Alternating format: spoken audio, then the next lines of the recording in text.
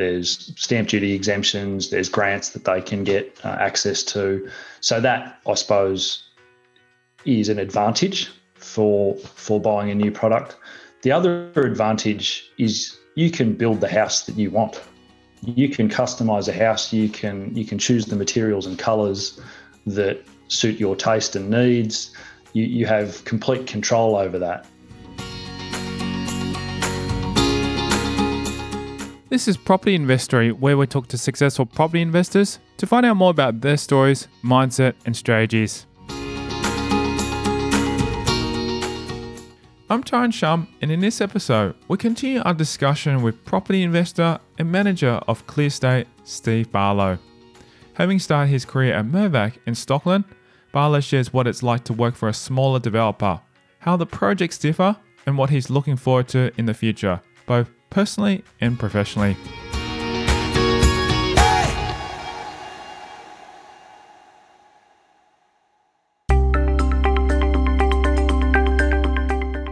At Clearstate, Barlow is deeply involved in the process from the early stages of acquisition right through when customers are purchasing land.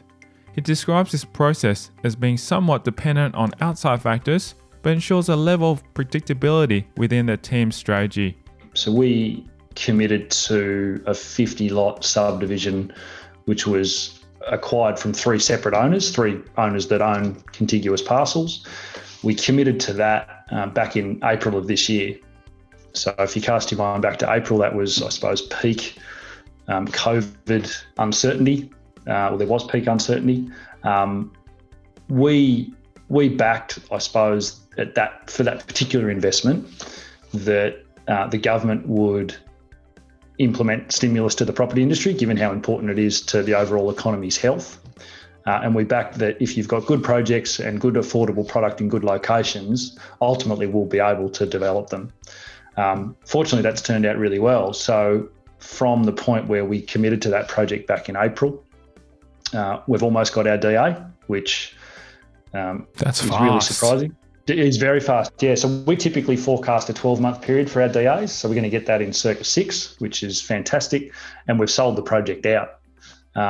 So I suppose if you look, with the benefit of hindsight, if you had have said to me, we'd almost have our DA and we'd be sold the project within 6 months of acquisition, I would have laughed at you. So that's been really good. But in terms of the end-to-end process, once we've identified the site and we've done the deal with the vendor, we then go through a really detailed and strenuous due diligence process.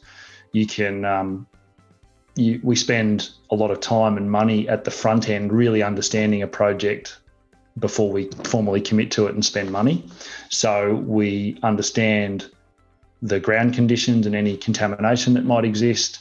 We understand the planning controls that we need to adhere to. We do a lot of market research to understand that the product we're going to deliver is market facing and what we can sell it for. So we do a really detailed feasibility that typically takes us 8 weeks to complete. And then once we've done that due diligence, we formally commit to the project contractually. And then the next day we're into preparing the DA package, preparing our go-to-market strategy, and getting ready to deliver the project. We'll typically have a 12-month option period once we've committed to the project, whereby we go and get the DA, we get pre-sales, we get project debt. So we fund some of our projects via project debt from a third party, and then we settle on the land. And once we've settled on the land, we're straight into construction.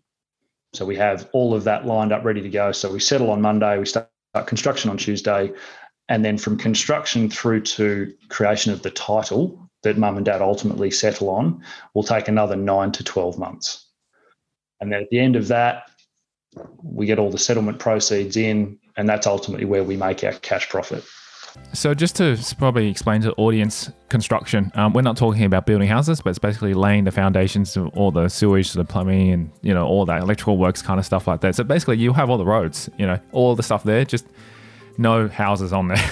That's right. Yeah, think about picture a suburbia, if you like, just minus the house, and we get the suburb to that point, and then after that, the customer can come along and build the house that they'd ultimately want to live in.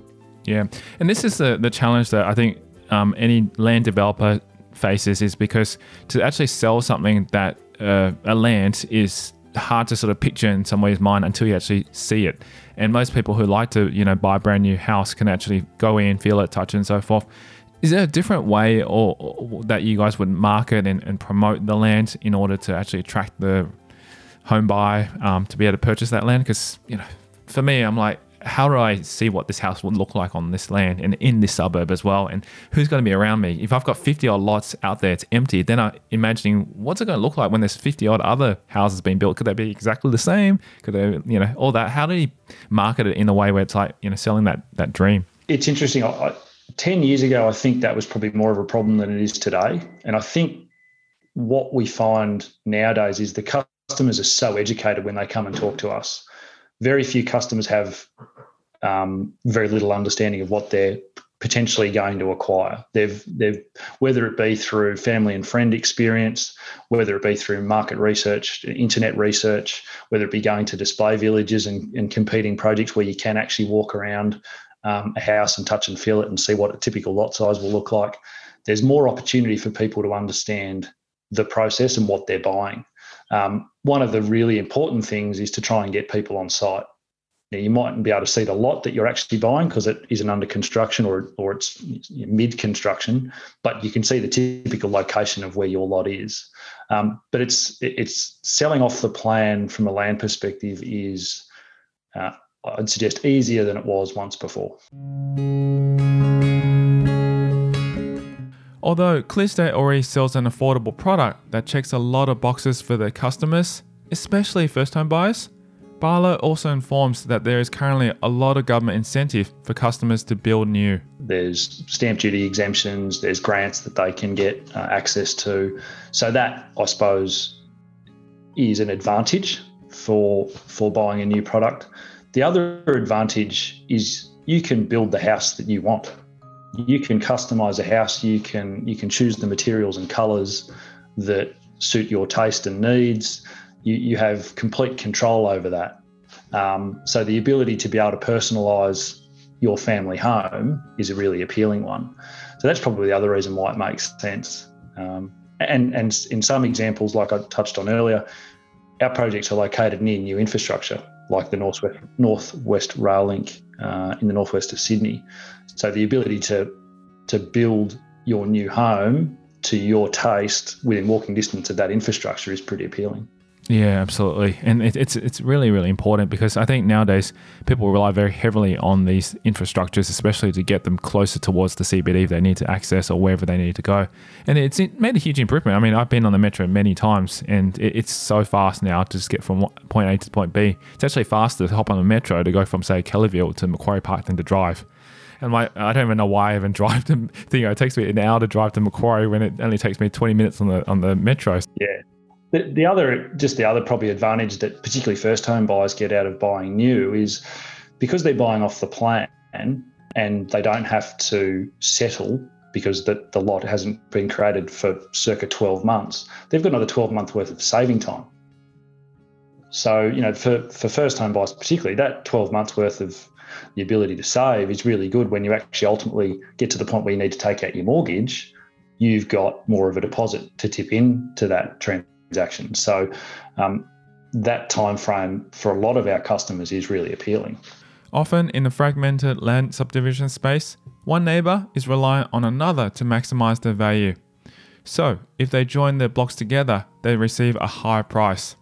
This was the case with one of Barlow's acquisitions, which involved 3 vendors. So that particular example, it's on a street in Box Hill called Box Road where we've done some projects before. So we knew the area really well. We like the location from a market perspective.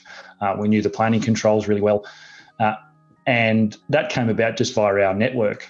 So I suppose we've got a network that we reach out to when we're looking to acquire.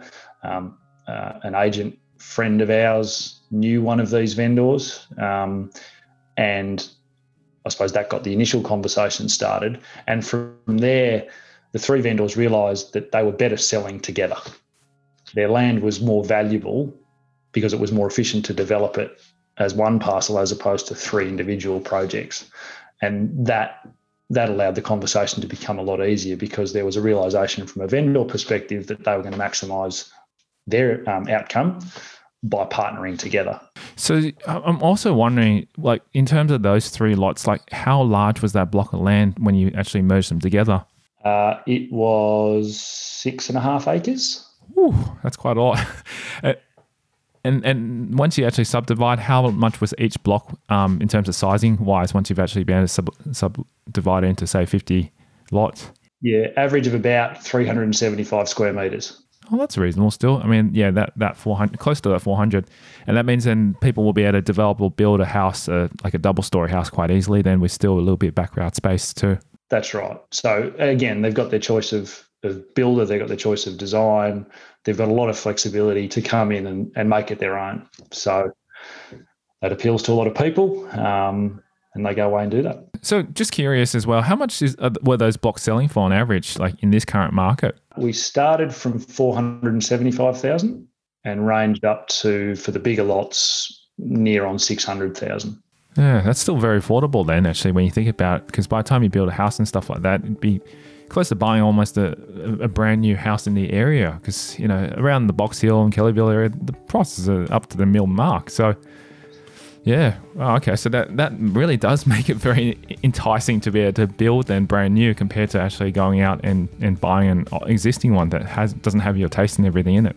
In that particular project, within 3 kilometres of the metro. So not a significant distance, which again was appealing to customers. Yeah, now it makes sense. There's a no-brainer why those lots sold out so fast as well. The government stimulus certainly helped. The government's done a great job from a property industry perspective managing the COVID situation. When it comes to funding a project like this, Barlow explains that it's not as complicated as it seems. It's not a one-point acquisition of funds, but rather it happens over a period of time until construction. Barlow explains the usual process to attaining these funds. That project hasn't gone to construction yet, so we'll typically take out the bank finance when at the point of construction. Up until that point, so say the first 12 months of a project's life cycle, we fund out of equity. And then once we've got the pre-sales in place, once we've got a DA and a construction contract with a civil contractor, that's the point where we go and take out bank debt.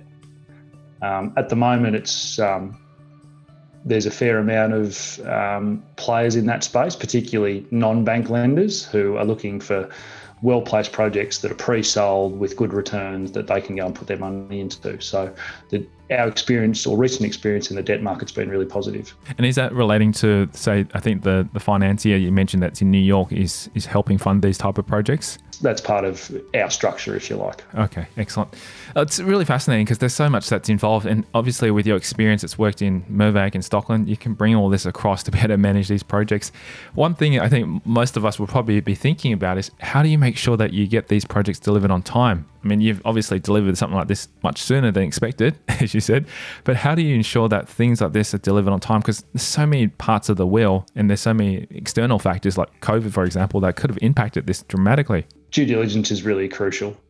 So we need to have a really thorough understanding of the moving parts of your program to make sure you've got enough time to deliver on those moving parts.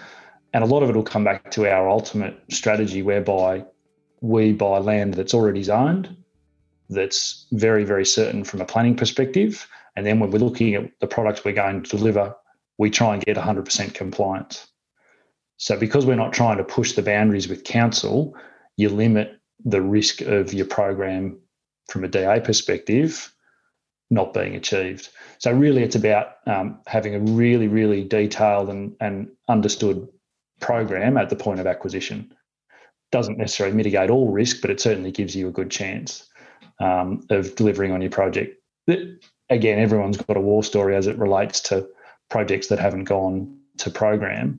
But it really comes down to the buying and how well you analyse the moving pieces of your program and forecast accordingly. I think we're sort of just talking about the council DA approvals and so forth that you've gone through. Now, say, for example, a customer comes and purchases this block of land and they want to build their dream house on it. They would need to submit a DA approval to get that done as well too. But do the lands also fit for CDC, like compliant development? Without being completely accurate. I'd suggest 95, if not higher, % of our product is CDC applicable. So the customer can get a CDC approval on most of our projects within 10 days.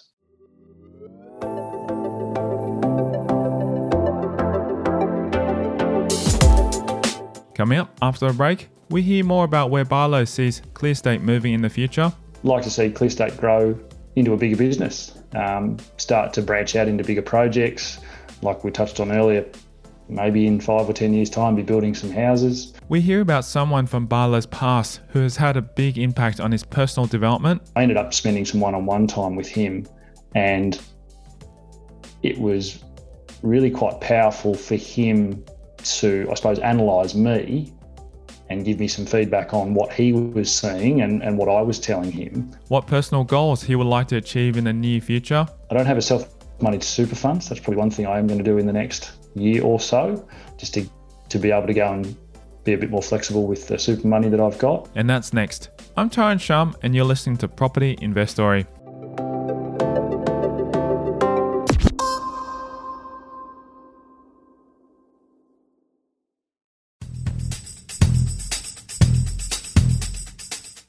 Hey property investor, is your cash or equity currently earning you 1 to 2% per annum just sitting in the bank? What have I said to you that you can do better and you can get a rate of 15 to 25% per annum? To find out more, register your interest to become a money partner at propertyinvestory.com. Right now, there are great opportunities in the property market, and I'm looking for money partners who want to invest and receive 15 to 25% per annum on their money for a short 6-month period. So, register your interest by visiting propertyinvestory.com.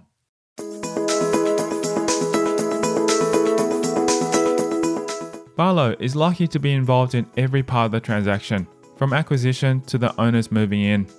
His job is very diverse, and he never spends his days doing the same thing, which keeps him on his toes. I don't sit and look at a spreadsheet all day. Sometimes I can get out on site and kick the dirt. I do look at spreadsheets. I analyse markets. I deal with people. I negotiate with councils. It's so diverse that every day I come into the office or start work is going to be different to yesterday. And that keeps me, I suppose, interested. But the tangible nature of what we do is probably the biggest thing. The ability to take a project from the initial conversation with a vendor and doing a deal through the DA process into construction and ultimately seeing homeowners in their house with, and creating their lives is a really tangible thing. So that's pretty exciting. Having exposure to a number of executives early on in his career, particularly at Stockland, gave Barlow the chance to learn some important skills that he would take with him throughout his development career. I wouldn't say I had any mentors specifically. I probably just took little bits from everybody that I dealt with, whether it be the way they do things really well or maybe some of the things they weren't so good at and how I think they could have done it better. I was very, very fortunate that lots of people gave me some really good guidance along the way. One of the best things I did was I got exposure to a business coach, or a corporate coach, if you like, through some training that I did at Stockland. And I ended up spending some one-on-one time with him. And it was really quite powerful for him to, I suppose, analyse me and give me some feedback on what he was seeing and what I was telling him. That was probably the most, from a personal development standpoint, the most important thing I've done. Can you share maybe just an example of one because it'd be a really great, example for the listeners to maybe reflect on as well too? Yeah, he sort of drilled into me that I could sometimes be a little bit pessimistic, and particularly around my own personal performance, not so much about business, but my own personal performance. And he got me to, I suppose, look at the good things that I did, not just the negative things that I did. And for a period of time, he would every day get me to write down the good things out of my day and then the not so good things out of my day. And what that taught me was that when I was really realistic about what I was writing down on the page, I had more good things than I had bad things from a personal performance and how I analyse that perspective. So it allowed me to become more balanced and get more confidence in what I was doing.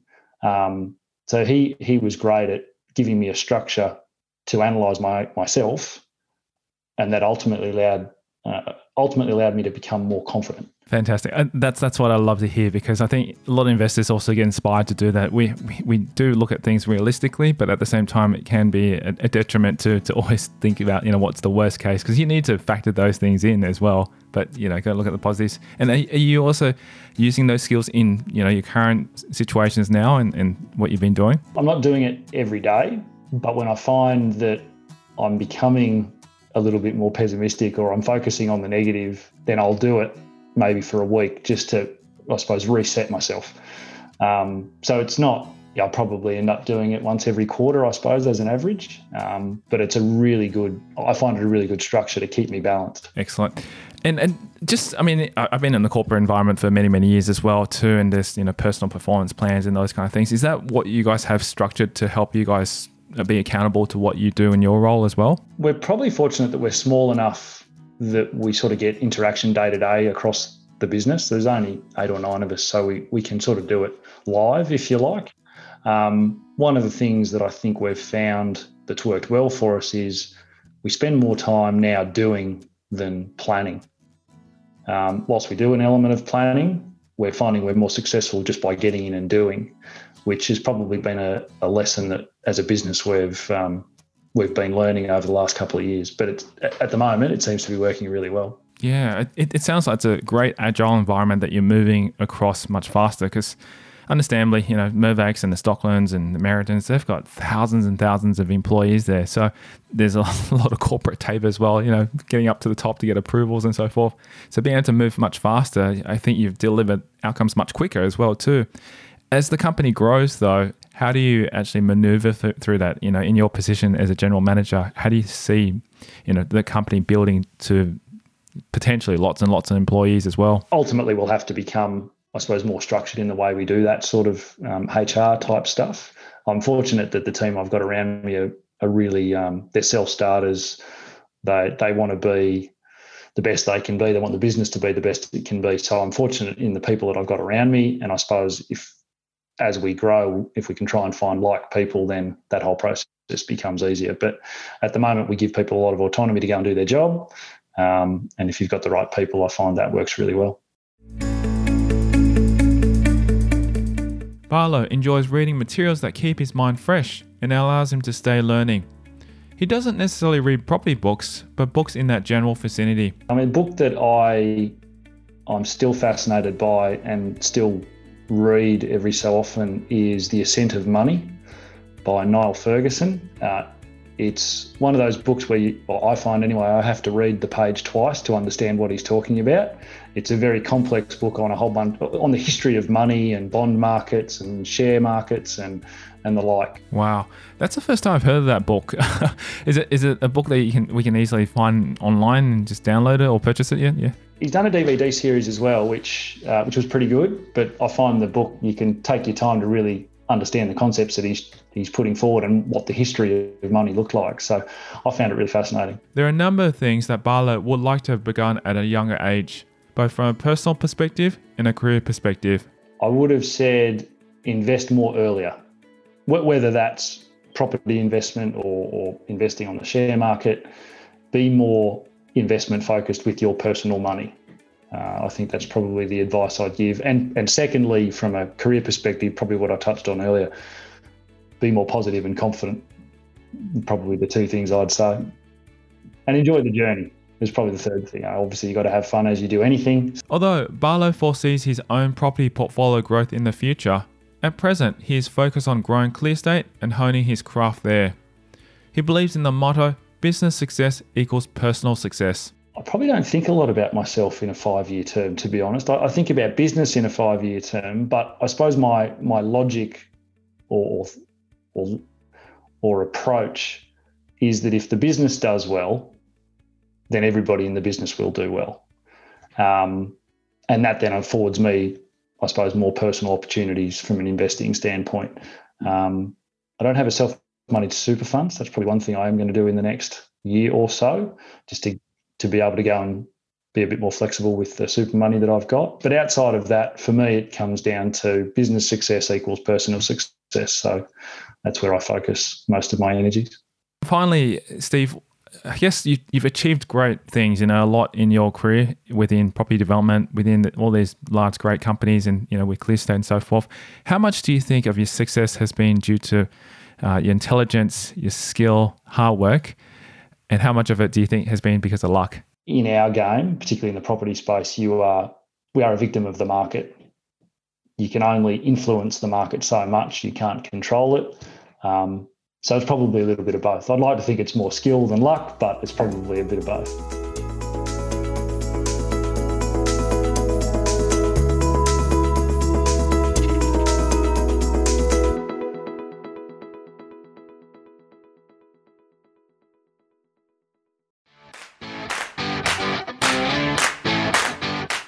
Tell me, is your cash or equity currently earning 1 to 2% per annum sitting in the bank?